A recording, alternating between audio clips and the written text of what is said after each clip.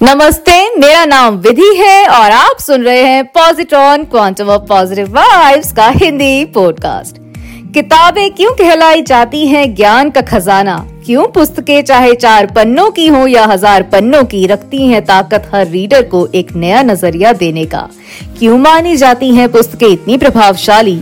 केवल इसीलिए क्योंकि किताबें चाहे स्कूल हो, कॉलेज हो, एंट्रेंस की परीक्षा हो या करियर का प्रमोशन हो, किताबें ना ही हमें एक श्रेणी से दूसरी श्रेणी में और एक औहदे से दूसरे औहदे तक पहुंचाने में सहायक होती हैं, बल्कि किताबों में ऐसी सुपर पावर है कि ये फ्रंट लाइन में तैनात देश के रक्षकों को प्रेरित तो कर ही सकती है युद्ध में विजयी होने के लिए, लेकिन ये उनकी जिंदगी भी ट्रांसफॉर्म कर सकती है।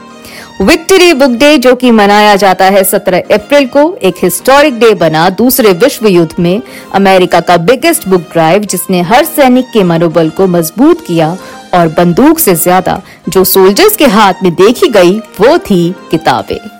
कहने को तो युद्ध जीते जाते हैं हथियारों से, युद्ध कौशल से, लेकिन इतिहास में पहली बार किसी कैंपेन, विक्ट्री बुक कैंपेन का प्रभाव इतना असरदार रहा कि सैनिकों ने फ्रंट लाइन से पहले अंतर्मन और दिमाग में चल रहे युद्ध में अपनी जीत हासिल की।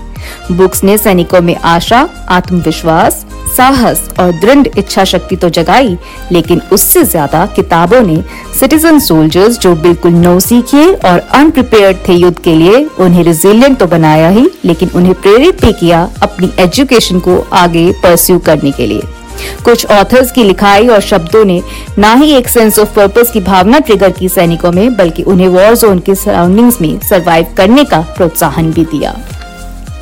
वर्दी पहने बॉर्डर पर तैनात बंदूक लेकर देश का रक्षक देखने में तो बहुत प्राउड फील करवाता है, लेकिन युद्ध में चारों तरफ से गोलाबारी, अपनों से और अपने घर से दूर, और जाने कौन सा कदम रखते ही कहां से बुलेट फायर हो जाए, ऐसे में एक सोल्जर की मनोदशा, मनोस्थिति और दर्द एक सोल्जर से ज्यादा कोई नहीं समझ सकता। लेकिन विक्ट्री बुक कैंपेन ना ही सिर्फ नाम मात्र के लिए विक्ट्री बनकर उभरा, बल्कि इस कैंपेन में किताबों ने हर उस सैनिक को पर्सनल और प्रोफेशनल विक्ट्री दिलाई जिन्होंने किताबों जैसा कंस्ट्रक्टिव माध्यम चुना अपनी पीड़ा और हीलिंग के लिए। कई सोल्जर्स वापस जाकर उन्होंने अपनी लिटरेरी जर्नी और शिक्षा दोबारा आरंभ की, और विक्ट्री बुक डे ने यही संदेश भेजा कि in between war of weapons the war of ideas always go a long way. हथियार से ज्यादा पेन हमेशा से ताकतवर रहा है और ताकतवर रहेगा। सुनते रहिए, खुश रहिए। नमस्ते।